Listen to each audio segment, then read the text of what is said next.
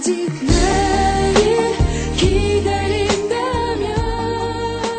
Hello everyone, and welcome to the 14th episode of Something in the Crumb. I am Eun-Sung Kim, and I'm Kim Wen. and today we have another special guest. It's very exciting. So exciting. My favorite person in the world, also my brother, Joseph Kim, is joining us from Korea. Woo! Yay! Joe is a writer, a photographer, a journalist. He currently works for Reuters, covering East Asian politics, but also North and South Korea in particular, and is also a film buff. So we thought that we would have Joe join us for the Legend of the Blue Sea Part 2 conversation, which he did tell us before the podcast we began recording that he hate-watched most of it. So we'll get into that. But I thought that we could sort of open this by, one, having you talk about yourself a little bit and like what you look for when you're watching K-drama or films and so forth. But also something that you mentioned to me that's really stayed with me that we've been talking about in the last batch of episodes is that during the Park Geun-hye regime, you saw like an avalanche of films about the colonial era being made, and that you thought that this was a way for filmmakers and different artists to talk about the present by dipping into the past. So yeah, welcome, Joe. Thank you. So, as you said, I've been a journalist in Korea for several years and mostly have covered North and South Korea. And I really got into films because of you, because you first recommended that I watch certain movies, and that's the reason that I got into a lot of what is now my favorite movies. And since then, especially when I was living in the U.S., I was trying to learn Korean because I couldn't speak it well when I lived in the States. But one way to really get better at speaking Korean was by watching Korean dramas. So I started watching them then, and then I kind of stopped watching them for a while. And then it wasn't until recently that I started rewatching some older stuff. So now I'm finally back into really watching Korean dramas and trying to really understand how writers and Korean artists are trying to express themselves in the current times. Yeah. So why did you hate Legends? I mean, this is like the top question because we were shocked, to be quite honest. What about it? What about it did you hate? Did you hate the fact that there was a mermaid, or like what? Do you hate women, Joe? Just kidding. You want to confess some things, Joe? What did you hate? Actually, to be honest, I really hated it in the beginning because I thought the production quality was quite poor. I thought the transition between the past life and the current life wasn't really well maneuvered, and it seemed too unrealistic and almost like they didn't pay enough attention to certain details that you would have seen in a historic drama or you would have seen in a modern drama. And it seemed that they were just making compromises everywhere to try to tell this story. So it was really hard to watch in the beginning because it felt like these people were cutting corners to try to tell this story in a proper way. And that's why it was like really difficult, because it felt at times very cheesy when I would see certain aspects of them going back and forth in the timeline and feeling like they could have done a better job. And even sometimes the acting, I felt like, I feel like Chun Ji-yeon always does a really good job in portraying the character that she typically portrays. But I feel like Lee Min-woo, the male protagonist, he sometimes fell short of, and maybe it was because also his character sometimes seemed flat, that he could have been a little bit more animated or figured out a different angle to try to portray the character.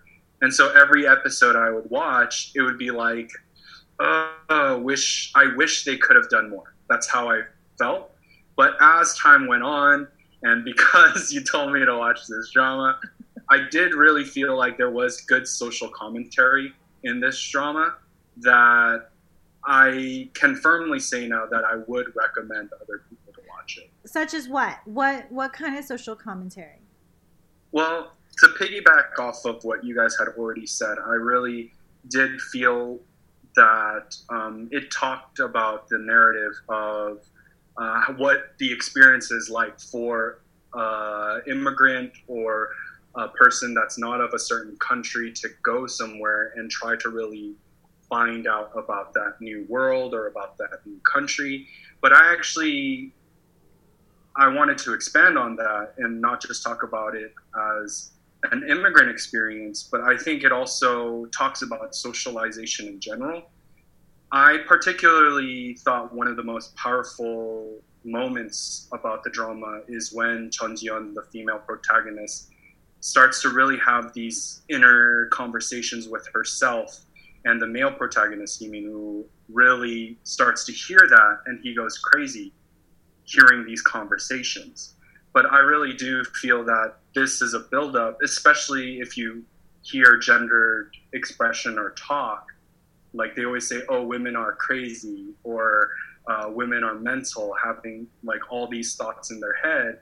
But I really think that this drama, what it's trying to portray is the socialization women or the non-dominant group has to learn in a world that is dominated by that said group. So in this case, they do a good example excuse me, of Chun Ji-yeon, the mermaid, who has to socialize and understand how to become a human or act like a human. At first, you see that she's shy, she can't talk, and even basic mannerisms, as you guys mentioned, like eating, she eats with her hands, she doesn't wipe her mouth. She has to learn all these basic socialization skills, but it makes it so that she can't be true to herself and she can't have inner expression and has to learn how to lie and learn how to really be what people think is normal instead of being herself. And it makes it so that these women in this drama have to create a false self of themselves and become people pleasers in order for them to please the male hierarchy and dominant male structures within the drama. And you also clearly see this in the young girl that the mermaid befriends. She says, like, my mom is never there, and she thinks that I'm a bad girl unless I go to the after-school tutoring sessions. So already at that young of an age, they show these two people. One's an adult who comes to a foreign land, and another one is a young child who's really impressionable, and they have to learn the socialization of this male hierarchical structure and world. And basically what the world is telling them is that your value and your commodity is for you to be valued in the objectification of male desire, and you only speak when males want to hear you speak. Otherwise, when you have these internal dialogues, you become crazy and people don't want to hear that. Yeah.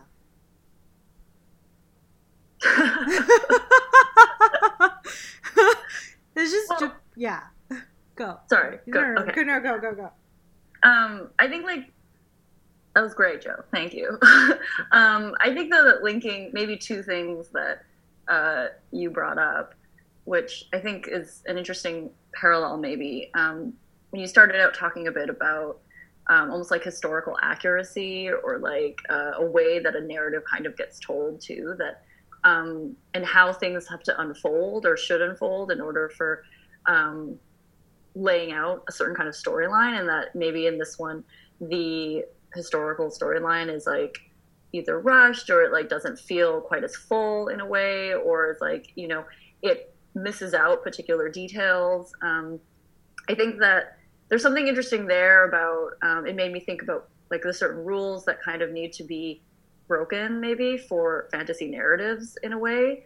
And that I think connected to what you were saying about like women's interiority or like gendered interiority, and like the way that kind of what is like interpreted as like craziness or like circuitous thought or like something that doesn't feel like it's manic or like, you know, but it's actually like it's not laid out actually in a very clear way. And that doesn't actually mean that it is one that doesn't make quote unquote sense. It's actually just one that doesn't have sense within heteronormative and patriarchal kinds of systems, right? Where it's like, that is not the thing that is like the dominant way of understanding. That's not the dominant knowledge.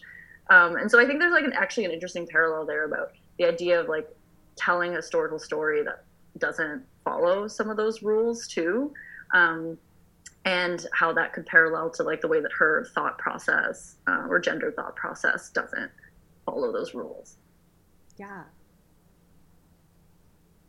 I mean, yeah, absolutely. I mean, there's not much more to add, Joe, in terms of just, I think that so much of maybe this drama is about somebody slowly being socialized into a certain kind of gender formation, and how, like, does this thing called love and partnership accelerate the process?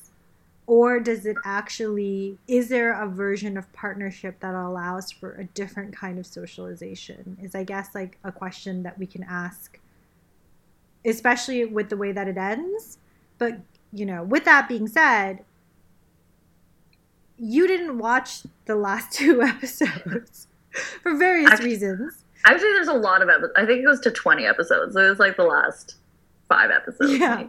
Maybe. So you didn't watch like to the end, which, you know, you can tell us about like your context and your situation. But I thought that I would mention to our listeners, because I've mentioned to Kim before, that my brother is the reason that I started watching Something in the Rain. You know, and he told me to watch it. And I think, like, when we asked Joe, like, what do you want? Like, he did tell me, like, this is a drama that he really enjoyed. But then, like, when he told me about it, he basically was like, oh, yeah, it's like, it's not a happy ending. It's like, you know, it's a very, like, grim ending. And so I was really prepared for this, like, grim ending. And then I realized that maybe my brother had just watched the second to last episode and then just decided that was the last episode and then told me that that's why it was like a grim ending. And then I told him, like, I asked him if he like did this on purpose, like, did he trick me? And he genuinely just didn't watch the last episode. So I, you know, like, this just kind of continues, like, you don't watch things to the end. Do you not? Are you just not interested in the resolution? Is it kind of like, this is your build your own adventure, like, drama watching? I mean, because you get to do whatever you want. I mean, there's no one is saying you have to watch to the end, but you're definitely not watching to the end. So what do you want, Joe? Okay, just because I didn't watch that drama to the end doesn't mean that I always don't watch it. Are you going to watch this one to the end? I think I might. I'm not going to give you a firm answer on that. His responsibilities are done after this episode. Exactly. That is a fair point. But in my defense, I really didn't know that Something in the Rain had another episode until you told me. So actually, I really thought it was like such a beautiful drama because, as you said, normally Korean movies, they're very grim and they're very realistic when they talk about, when they have social commentaries or social critiques. And Something in the Rain was such a deviation of what Korean dramas have been for such a long time. It actually outwardly criticized work culture and the gendered labor that has to go into work culture. And this, like, even though people have hinted it here and there in other dramas, especially for public broadcasters, they never did it explicitly like they did for Something in the Rain, which was through a cable network television. So because of that, when I thought it ended on the second to last episode, I was like, this is really beautiful because it's telling us that there's like a lot more work we need to do. Otherwise, it's just going to always be this way, is how I interpreted it. And then you told me, no, it's a happy ending. There's one more episode. And I was like, okay, I'm not going to watch that last episode because it defeats the purpose of this drama. I mean, I guess it's a question of what we seek in our entertainment in this way.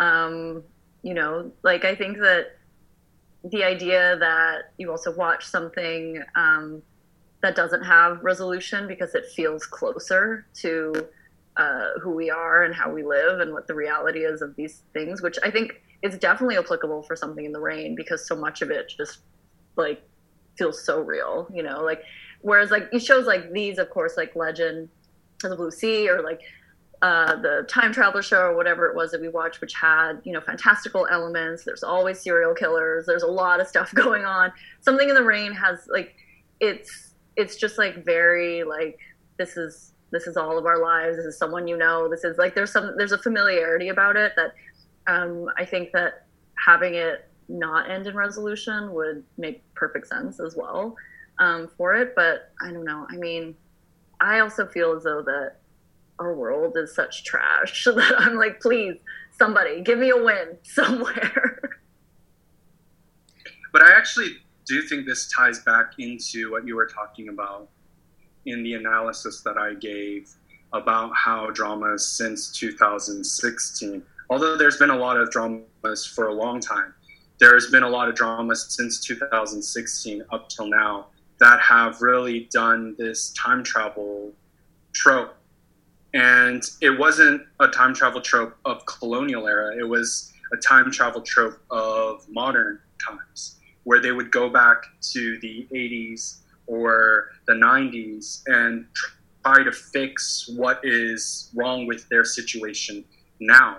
And yes, it could have been a critique on a certain administration or a certain government that was oppressive, but it really felt like they were critiquing just a neoliberal capitalist state, where they've realized that there's so much that was lost in trying to develop that they forgot to build a foundation that was healthy to begin with, that they had to go back and try to rebuild that foundation or find out what was lost. So you guys kind of talked about it within this drama as well, where he's trying to make up for the things that he did wrong in the past and rewrite history at the present moment.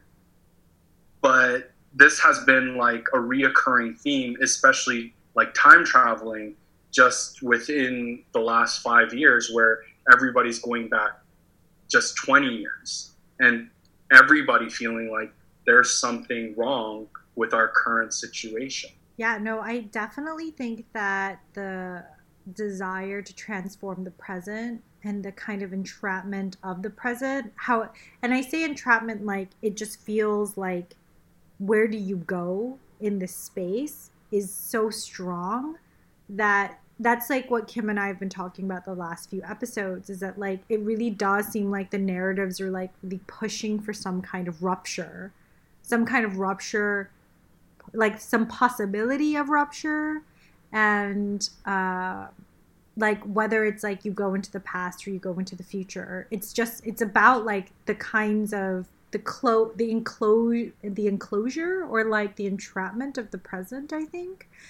And I think that like that does describe our current political global moment as well. Like what you're saying with like neoliberal capitalism, how like it really does seem like all the ends are cut off, right? Like it's like you desire this job, but it's like the job is like a job of precarity. You know, like everyone says like it's like scarce and limited, and all of the things are just like everything comes with like these limitations. And so there's something about the present that I think feels so ongoing but precarious at the same time, that I do think this sort of like the time traveling, the reincarnation makes a lot of sense to me as a fantasy. And I actually do think this drama is also interesting as well, because it is reliant on changing the present, but there's also a gendered conversation that can be had within that space. And I think it sometimes comes out in a lot of different dramas or movies as well. But if we look at how character development has happened, it really, who can change the present, or who was responsible for protecting I guess, safety and security, even in the past, was on men. And it does really feel like they're showing that whoever has privilege has ample opportunity to relive or change their present, versus people who aren't in positions of power cannot, which I think is kind of interesting, because I don't even know if they were trying to make that critique, but it kind of feels like they're critiquing themselves by having that as a situation where the main character who can change the present is a man, instead of the woman who probably could have changed all of this in a different way than the man who keeps making the mistake. And it probably also goes to talk about our current situation, where we talk about racial disparities and how it's very difficult for people of color, especially black men and women, if they lose an opportunity or don't seize their opportunity, whatever that means, then when is another opportunity going to come for them?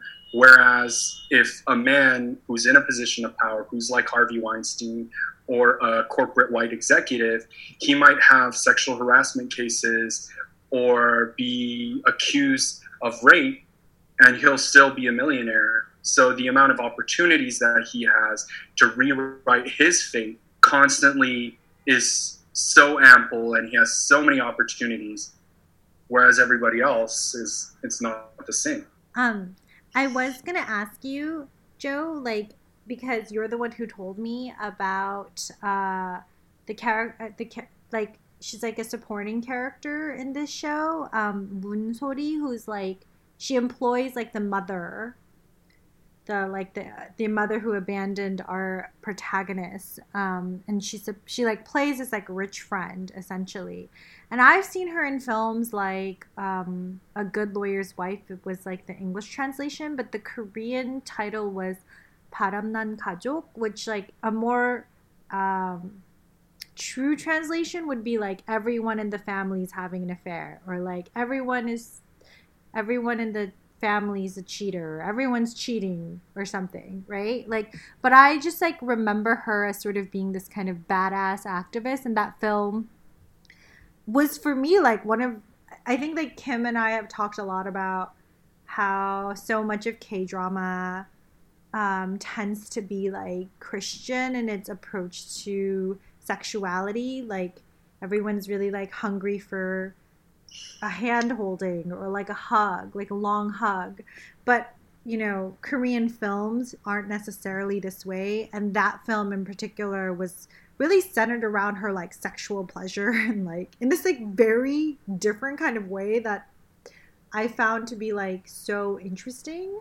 But I also know like you have other things to say about this actress. So do you want to take us through your thoughts? Yeah, so this drama was made in 2016. But then the following year, well, it came out in 2016. It ended in 2017. But in 2017, her husband made this film called 1987. And it's about the June 10th protests, where student activists basically call for the end of a military dictatorship under Chun Doo-hwan. She also is casted, but she doesn't have a major role in that film. But as you said, she has been very active for a long time and very vocal, not only about Park Geun-hye's administration, but also other political issues. And so you can see this as basically her last drama that she was in for at least 2 years. Because once this came out, and then 1987 came out, she and her husband both were blacklisted. And in the blacklist, there was a lot of different actors included, as well as directors, including Bong Joon-ho, who recently won the Academy Award, as well as Park Chan-wook and all these other like famous directors and actors. But it's interesting because within 1987, which also casts the sidekick of the main protagonist, male protagonist. He's also in that movie as a journalist. But some actors within that movie still were able to shoot dramas and shoot movies. But that couple seemingly was really blacklisted out of the entertainment industry. And they recently came out last year talking about why they haven't been out in the public for so long. So it just goes to show you that, like, in this drama, she might have been somebody of a higher class, but she still has been actively trying to take down or critique authority that is oppressive. Can you explain what the blacklist was? Because like I wanted to be clear that it wasn't just like some random list. It was like a government generated list. Yeah, the Ministry of Culture had this list that basically had a list of artists from any field that the government under the ousted president Park Geun-hye, they felt like was critical of her father, her, or any other figure that they felt was important to their leadership. And this made it so that public as well as private shouldn't give them any money or funding for any projects that they have. So it really did make it so that they couldn't do any work. So there's a lot of actresses since that blacklist happened that have come out during this administration who've talked about how they felt like their careers were basically taken away from them and that it's hard for them to get back on their feet. Because really, like, where do you see this actress now? Like, other than the show that I mentioned where she's interviewed, she hasn't really been active in the scene. And that could be for personal reasons, but I do also suspect that it's partly due to the fact that a lot of people weren't able to work with her, and it created a tension within their relationships as well.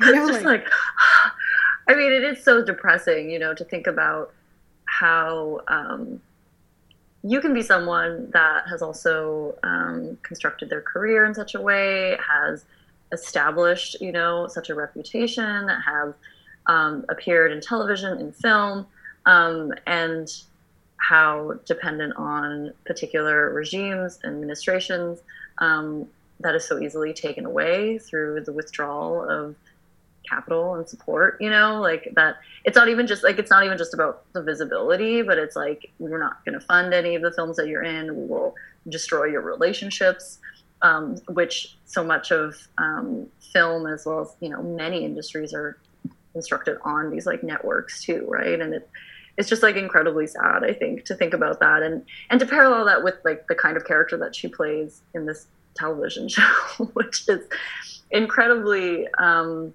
she's like a very incredibly vapid, you know, kind of wealthy woman who employs the lead male protagonist's mother, doesn't realize that that's the first wife of a very wealthy CEO, and the majority of her screen time is like, I think at the beginning where she treats the mother really quite terribly, but is mostly interested in investments, you know, and how she can use, you know, we actually were talking a bit about maybe how this show is the most that we've encountered that leans towards a co-op, but I just realized that maybe this woman and her philanthropic interests are maybe one that we forgot in that equation. But like, yeah, I think that she's like supposed to be the characters that are like least interesting, right? Like yes. That's why she's like supporting, you know, like, and we say like most leaning towards a co-op, like no one is a CEO who gifts their employees to have lunch with them or something, you know. Yes. So- They're all orphans. They all share a home. Nobody owns property. And they all refuse. Well, I mean, not all of them. Actually, that's a lie. But several of them refuse the potential for wealth. Yeah.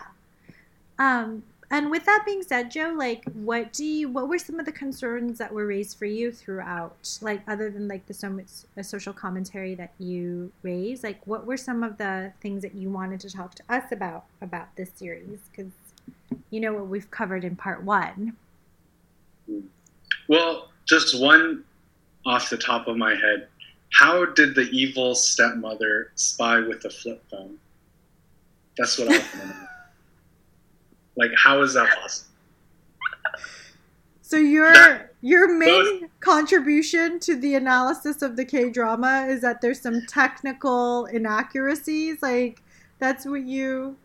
But you would have a flip phone, though, because you need to have a burner phone if you're doing shady shit. That's what you're supposed to use. Well, does a flip phone have the technological advancements to really spy on? Gosh. That's Oh what- my God. I cannot believe this. But I did want to actually add a bit to what you guys talked about. I really felt that the driving point that you guys really talked about previously is about the change in the present, but how it's because the current situation is so violent that they have to feel that they have to change the system. And I felt that it was also interesting that you guys made the comparison that he was a public servant or public official in his past life, and then now he became a con artist to redistribute wealth. But I actually thought that rather than radical, that actually said a lot about the current state that we're living in of state violence that we currently participate in. Because the reason that he became a con artist and the reason he joined hands with his partners in the current situation was to find his mother. But it's because the system failed him that he couldn't find his mother after they were separated, that he had to go outside the system in what he calls redistributing wealth in order to find her. And I think that's really important for the entire drama because it goes to show and tell us that the system, whether it is home ownership or land ownership or the need for co-op spaces or other amenities that they really talk about in terms of wealth, that our current system doesn't actually benefit or help the people that actually need it. Joe, you haven't watched the later episodes, but we'll give you a spoiler alert because I know you're not going to watch them. But what would you make of the fact that he then just becomes a civil servant again at the end? Well, that was foreshadowed, right? Because he was already reading the book, and this is kind of what the mermaid continuously hinted, like, oh, you're a civil servant, that's such a reputable job, and he did a better job than the cops, and people kept asking him, are you a detective, are you a prosecutor? So I do feel they left a bunch of crumbs to let us know that eventually this will be his evolution. But I think that actually is probably the reason why I don't finish dramas in the fall. Do we believe that the mermaid is a reformist? Is that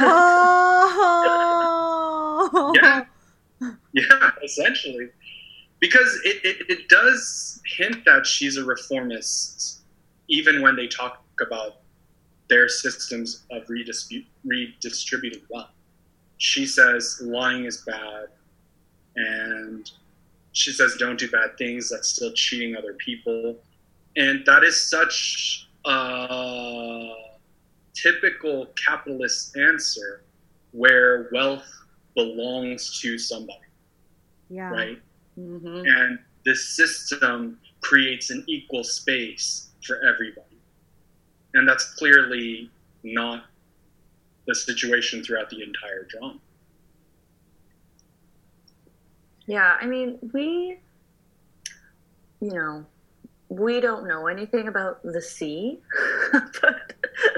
but I don't want to believe that, or I don't actually believe that the sea is devoid of some of these systems, and I think that that's actually a really interesting argument for why she probably is more of a reformist, as opposed to like the kind of potential argument that, well, her ecosystem is completely, she still believes in it because she hasn't been tainted, whatever, by. Or it could also just go back to socialization, that women become enforcers of state violence because it's their only way to survive. Like, even in the beginning episodes, she carries around a shell of a clam in order to pretend like it's a purse. Like, it just shows you how violent socialization is, how violent state violence is, that they feel they have to do whatever they can to try to fit in. And you see this all the time within either female conservatives or female politicians, where they become even more reformists or enforcers of state violence to try to continue this system which they feel might have rescued them or saved them, when it really was their only way to survive. I mean, but then, like, let's bring up the fact that, like, okay, so something we wanted to continue talking about was, like, rejection and abandonment, and how rejection and abandonment really structured this particular narrative. And so, like, the mermaid is, I would not disagree, she's a reformist, but she's also, like, the most motherless character that I think we've met in a really long time. I mean, Kim said it really well. She's basically like legacies for losers, like, she's just like, I don't even, like, it's not even like this whole like heritage, like there's reincarnation, but like it's really unclear what the ecosystem that she belongs to looks like, and like whatever version of trauma that might have existed there for her to completely just be siloed. And then we have him who like essentially decides to disinherit everything that he's connected to. So we have two figures, like one where we actively see his own rejection and the abandonment he faced, but then also she's just like this like almost like singular figure. What do we make of that? Well, don't you kind of feel that it reinforces neoliberal structures? That's how I really saw into that, because there is this constant repetition about memories, about past lives, and like how nostalgia really makes, or somebody's past really makes them more humanly or better. And I do feel that this is something you actually see very often in Korean dramas about nostalgia.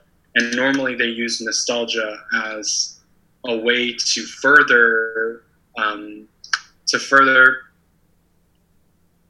infiltrate people to believing in structures of neoliberalism, where it creates this sentiment for the character that you're watching, or a relationship that you have with the character, to be able to relate and be like, oh yeah, my past was this good, or my memories have made me what I am today, even if in the current moments it's absolute in shambles. And go ahead. No, I'm trying to understand how is the nostalgia being further invoked by the mermaid's like motherlessness or familylessness? Because like, is it like, what is she nostalgic for? Because we never see the scenes. But she's nostalgic for nostalgia, is what I'm saying.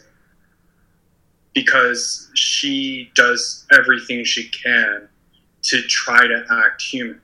Like, even though the male protagonist knows that she's a mermaid, she does everything she can to try to hide that she's a mermaid.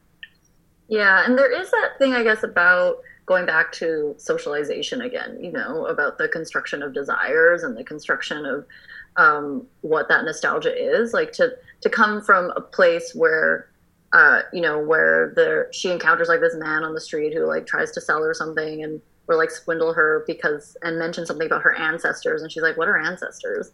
And she doesn't even know they're supposed to be something that she's supposed to honor, or like, and then it's almost like through this kind of socialization or this expectation, she like starts to take on some of this baggage in a way too, where, you know, she asks people about like, she asks like, actually a lot of her conversations with the little girl are kind of around this too, where it's like, well, what's the deal with money? And why do you want a job? If you have a job and you're just like working all the time, when do you live happily? I don't understand. And like, it's like, tell me about marriage. Like, what's marriage? Or like, well, why do you if you got divorced, why do you get married? And just like, she asked these like very innocent questions, but I actually think that they're kind of about like, oh, it's like that start of like a socialization in which she's like, well, I want to be married then. Like, oh, okay. You know, where it's like, she didn't necessarily think that was a thing in a way. Yeah, which I think. Sorry. Oh, I actually do think that part is so interesting because she actually makes social structures absurd by asking those questions. Like that scene when she's in the hospital room with a bunch of people, and she said, "Oh, I'm married to all of you." Like, as you said, the heteronormative definitions we have for everybody are actually absurd. But then at the end of the drama, by the end of the drama, she wants these things even though they're absurd. Okay, so then you guys, does love or this thing called partnership, I love where this is going. I mean, I asked it before, so I'm just saying, like, let's talk about it.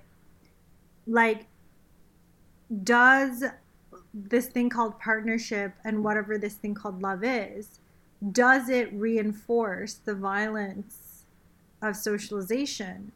Or does it have some potential for an ethical reorientation of like the various positions we take? Because you're basically saying not only is she socialized to perform femininity and to perform a certain kind of gender, but she's also like socialized into normativity.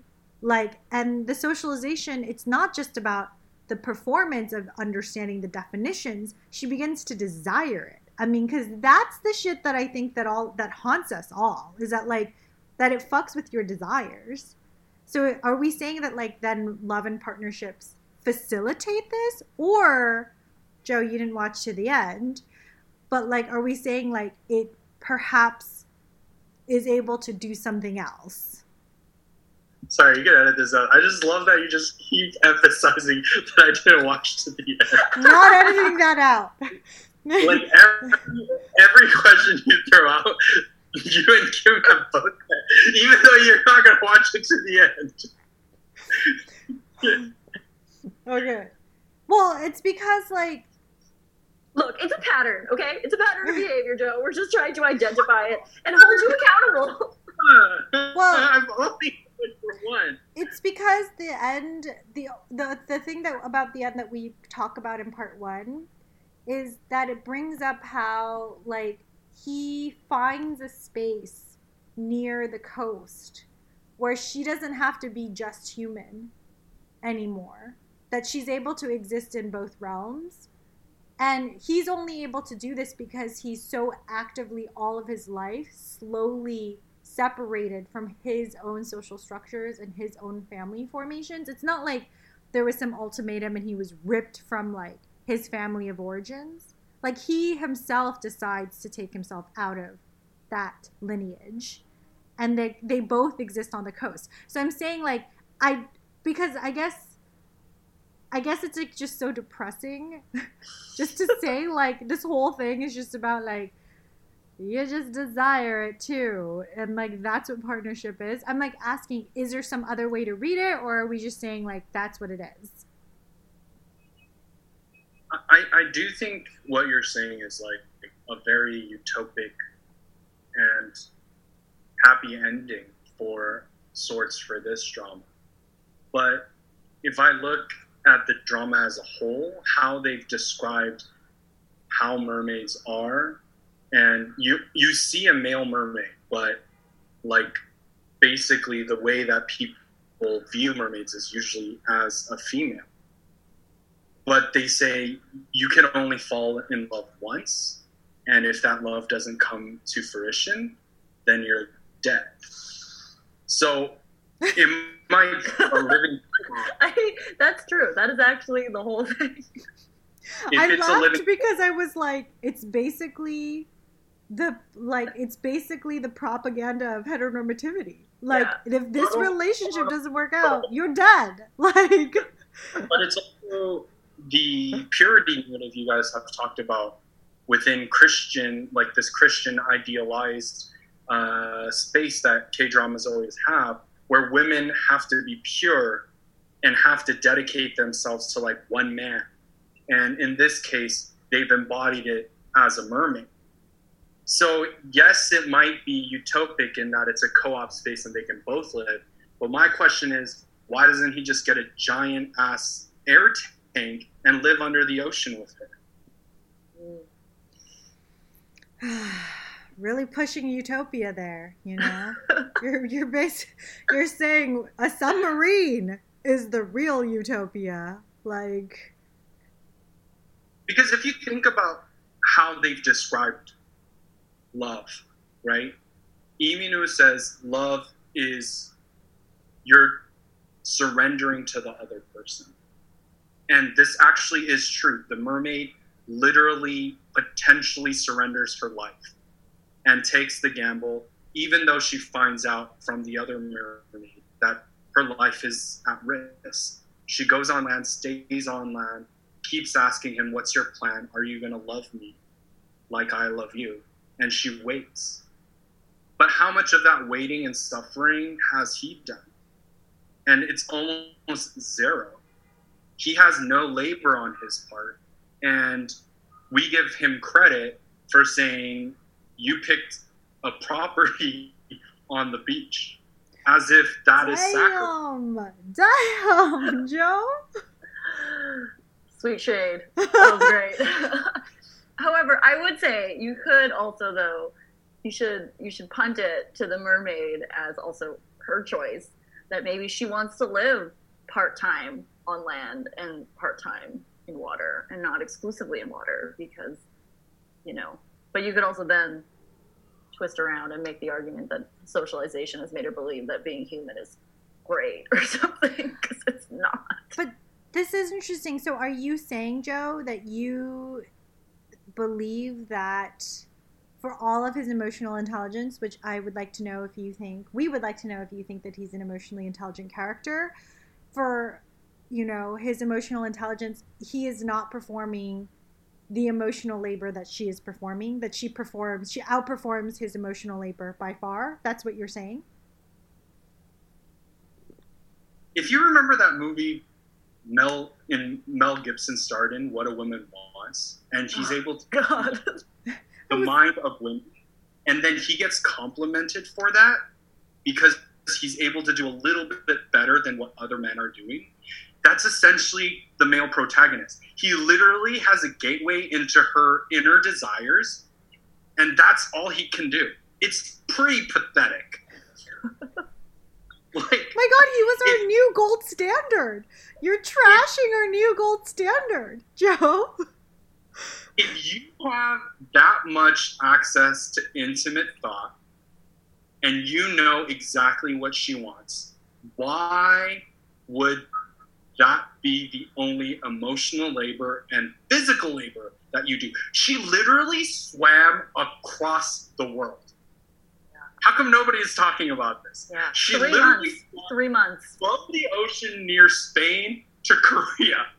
And she says this, I swam across the ocean to see you. Yeah. It's nuts. She was very, I mean, she's not wrong. Like, it's really crazy. She made the choice, yeah.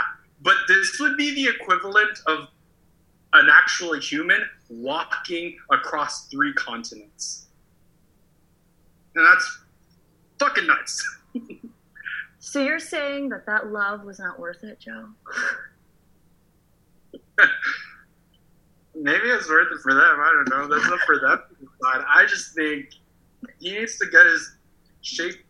He needs to check himself, basically. So you don't do think... better. You can read her mind. Do better. So for you, on a scale of like emotionally intelligent non-women characters, he does not rank that high for you? He was a flat character for me.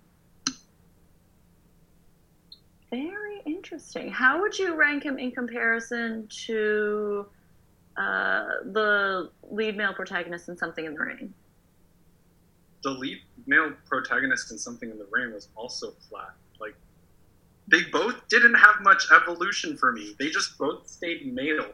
It's such a male move to be like, hey, I'm going to get a property on the beach. That's for you. You're welcome. Looking for, like, complete gender evolution. You're just like, he's still a male. You're like, how much work did he do? He stayed a dude. Like, what do you want? Like, he didn't become mermaid. If you can't grow fucking fins, get an oxygen tank. That's all I'm saying. Are there examples, not necessarily the shows that we have discussed on this podcast, that you believe are better examples of emotional competency within a man, despite the fact that they're men? Yep. I just definitively think that normally when any entertainment medium, whether it's dramas or movies, if they do heteronormative male characters, the male character is usually flat. Whereas if it's like a queer love, then the male characters are actually very dynamic. And it's really weird and maybe just telling of heteronormative cis males that we just really suck as human beings and we get our shape together. Like, shape up, buddy. You can read her mind. But okay, but are you frustrated by this? Like, do you think that it would be helpful, or, I mean, I say this and I cringe because I'm like, I do think that like white men receive this kind of like robust representational like scope. Like, here's the white male serial killer. Here's the white man teacher turned drug lord. Serial killer. Serial killer. Here's like the gradations of like white men, and they're like, I mean, I don't know, should we call it interiority? But like, would you want to see like maybe non-white, like in Korean dramas in particular? I do think that Korean dramas try really hard. You know, like Miseng is like one example, which Kim, I think I told you about this before. It's like about like a subcontracted employee. But I do think like the dramas get really close to issues that actually fucking matter. You know, like what is precarity and what is employment. And so I guess when I see flat men represented, I actually didn't even think this guy was a flat dude. This is how low my bar is. He seemed relatively okay, actually. He was interested enough in the relationship that he was willing to think about his past selves, which I guess for me, in terms of my entertainment, is so much more above and beyond what I'm used to. Any kind of like dude kind of like that kind of emotional labor is just so rare, like that I was pretty impressed by that. But I'm also like, I am in agreement that I think like it's still very bare bones. Like, he didn't swim from Spain to Korea. You're right. I mean, very bare bones. But also like, you know, yeah, like what kinds of, I mean, because Kim and I are like actively looking for shows that think about interiority in women. So it's like, well, then what are you watching? Because it's like, what do you want to watch? Like, I would be so frustrated if these dramas didn't exist. Like, this is why we don't watch like most TV in the US, right? Like, so yeah. If I did argue, I wouldn't say that the characters you mentioned, when they're usually white male characters, that it's showing an interiority by them being a school teacher to becoming a drug lord. I think it's them realizing the power and privilege they actually have and putting that into motion. I think realizing your privilege is not dynamic. I think that is really just oppressive. I think that male cis characters need to show some type of evolution, like revolutionary stance, where they're not just doing bare bones and actually showing that we add value in this world, instead of being like, we give you this little thing and make it seem like it's the world. And yes, I would love to see non-white male characters do that, but I think in general, unless it's queer love, it's very difficult for a lot of storytellers to tell dynamic character development for male characters. It's weird because I don't want to push for like more men to write, because I'm like, I don't want to, don't. But then I'm also kind of like, I don't know. Yeah, Kim, do you have thoughts? Where are you going with that? I know. I was like, I don't know what I'm historically, saying. I don't feel like more men have led us to this. Exactly. So what I'm saying is, like, I guess there's just been a lot of dudes around, but like the interiority has not been explored, which we don't know what to do with that. I think these are also maybe complementary, but also different emotional journeys. You know, I think that we have probably managed our expectations to a certain degree, in which we're also think very little of some of these male characters, expect very little. The fact that they even acknowledge mistakes, we're like, congratulations, great. We're like, wait, you think you did one thing wrong? Amazing, gold star, gold standard, like. It's just how low our bar is, you know. But I mean, I agree. I think that it's unspoken, but I think we all want more. We all desire more. We all want that to not be the case, but working within the universe that we currently work within. I think very often we just like don't see expressions of emotion that are not related to expressions of violence, and we don't see expressions of like love that don't feel abusive. And I think that I don't know, there's something, I think when we watched this drama, that it was like I think it is laden with a lot of feelings just in general. It's a very like emotional drama in ways. It's not like a melodrama that's like that's the only thing that's happening, but it I think one of the things that you get sucked into is the fact that it's like this guy goes to therapy, he's like really into hypnosis, like he's spending a lot of time thinking about his past, he is mostly just like thinking about his feelings a lot, actually, which isn't necessarily, I think, something that we see all the time in male representations.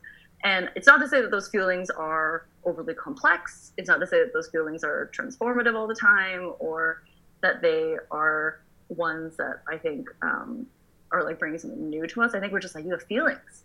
You acknowledge mistakes. Wow, we'll take it.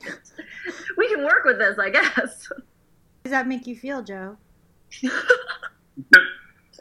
I agree that you don't really see male characters performing that type of labor. But the only thing that I question is, was he exploring his feelings to actually be a better partner? Because even though the entire premise or the warning that his past self gives to his present self is to protect the woman, I don't necessarily know if he was actually doing it for her or he was doing it for himself. And that's the thing that kind of bothered me about this character, is he seems so impressed with himself that at times it actually felt like they could have focused more on the woman. Like a lot more, because I do feel that at times you felt that the woman was flat because obviously she was an empty vessel and learning the things that she needed to learn to survive in this world. But if you just think about dialogue, how much dialogue she had versus like random like sounds and movements or just her interior thoughts, if you don't include that and you just include dialogue, it's just like, I'm hungry, I want to eat this, like, do you like me? I would have rather than him exploring his memories and his past through therapy, actually ask questions like, where in the entire ocean did you come from? Because we still don't even know that. Yeah, she doesn't have ancestry, but why was she in Spain? We don't know. Why are they staying in Korea? Obviously for him. Like, none of these actual important points about the woman character are ever resolved because the story is solely surrounded on this guy needing to resolve his problems and psychological nostalgic past life memories. And it just goes back to this thing that women have to sacrifice themselves for their love, or in another way, when men have to really find out what their dreams is or figure out their goals in life, that the women have to support them. And that's such heteronormative violence. It's just like depressed. On that So we note, have no gold standards. They're all garbage. yeah, on that note, we should wrap up fairly soon. But Can I ask before you we, a question? yeah, So this is, you guys might have done more, but this is the third drama you guys have reviewed by the screenwriter Park Ji-yeon. She wrote this drama, From Another Star, which you really liked, which also had Chun Ji-yeon, and she also wrote Crash Landing on You. And there's similar themes throughout all three of those dramas. Why do you feel that you are either drawn to them or you like them, that you guys continue to review her dramas? I mean, I do think that there is, I think in all of these shows, it is because of the female characters, I think. Even though they are, I mean, I don't think we seek out a kind of perfection in these characters necessarily, but I do think that they do have interiority and that there is occasional kinds of messiness that's associated with their lead female characters. I think if you also look at just like the collection of those three shows alone, he's probably, the legend dude is probably the best dude out of all of those dudes in terms of communication and emotional availability. You know, the dude in Crash barely says things, really. He just mostly just stands he there. just looks good. He just looks good, which, you know, has purpose. I'm not going to lie, that has purpose, but there's not a lot of dialogue there, for sure. And of course, our alien is unbelievably emotionally unavailable. It's, like, crazy. And so I think maybe even within that context, you're just like, oh, okay, well, here's someone that's actually more of a open character. But I actually think that we fall into this, maybe it's a larger question too, where we kind of track the woman, you know, we track the female character, the lead character. And I think in the case of Tomorrow, it was like, that's how we entered into it and then realized she was not the most interesting character. And it was almost like we got duped into watching the rest of the series. But I think that's why we end up, why we've like reviewed so many by this person, I think, is because those female characters seem to have a little bit more complexity to them that we're sort of interested in some capacity. Yeah, I would agree. And I would also say that, I mean, I think that there's enough social commentary and social setup. Like, the worlds, even though they're, like, placed in the realm of, like, the fantastical, I mean, like, so there's an alien, there's a mermaid, and then there's just sort of like Romeo Juliet / Snow White border crossing kind of element. I think like there, even within that, the societal structures and societal forms of exploitation are set up enough that even like, because I'm not going to say like the writer is interested in like Marxist feminism, and I don't say this as like a Western like form of like belittling. I'm just saying like, because I do think like a drama that I hope maybe we could eventually talk about, like you know, All About Bali, which was one that came out in the late 90s. Like actually like the writer, I think she was interested in Marxist feminism. Like they kept citing Gramsci. Like everyone was like talking about Gramsci, you know, like during their dates and stuff. So I think that there is enough happening in the K-drama world that I think they know things, and I think that they're reading things and they're doing kind of a cross analysis. But that doesn't mean that I think that this drama is a reflection of her political desires. The worlds are built up enough that like our critiques and our like what we're interested in sort of figuring out can be explored, and that setup does exist. It's more fully formed. Like I don't think Kim and I are ever gonna watch like one of those blockbusters that have anything to do with like the military, you know, or nurses. Like well, this was a blockbuster. This was number one. Yeah.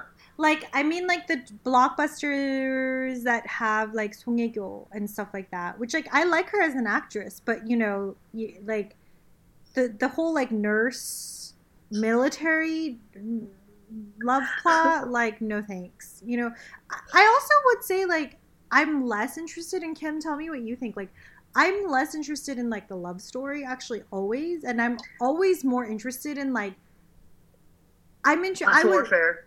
Yeah, pardon?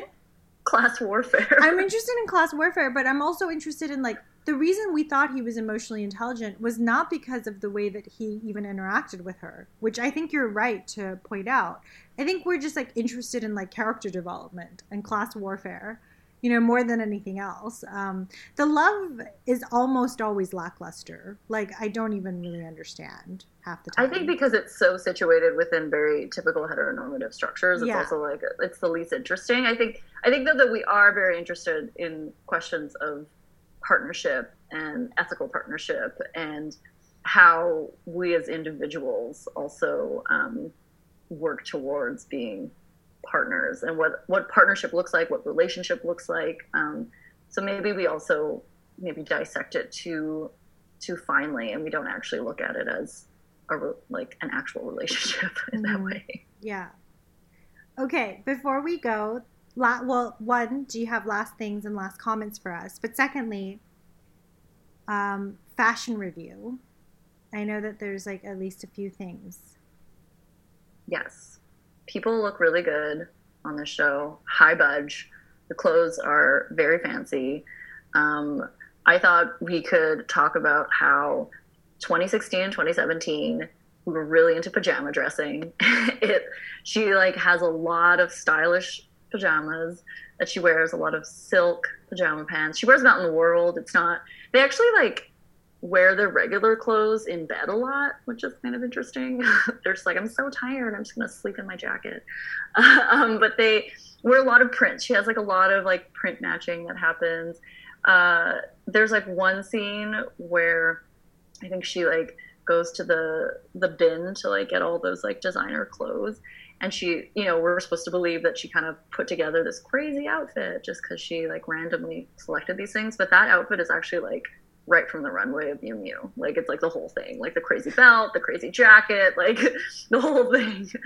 And that's also why the kind of wealthy rich friend kind of person is like so impressed with her too. She was like, what is this look? Nothing matches, but I'm also so drawn to it at the same time. Yeah, I thought Chun Ji-yeon dressed amazing in this, and the layering that she constantly did, the scene you're talking about, is supposed to look like she put it together, but almost all of her outfits were very layered and put together. They had great shape pairing, color pairing, Whereas the male, I don't know who his stylist is, but he just looked like a wannabe Kanye with really pants.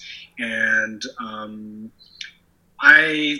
if I remember, there was only one outfit that I was really impressed with the male character, and that was when he was in Spain, layering a black trench jacket with a hoodie. But other than that, it was like very flat colors. Didn't look very good. I felt like they should have layered him as well. Maybe got him a little bit baggier pants.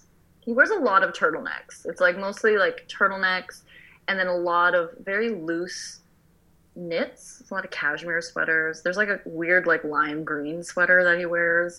That's like a lot of look.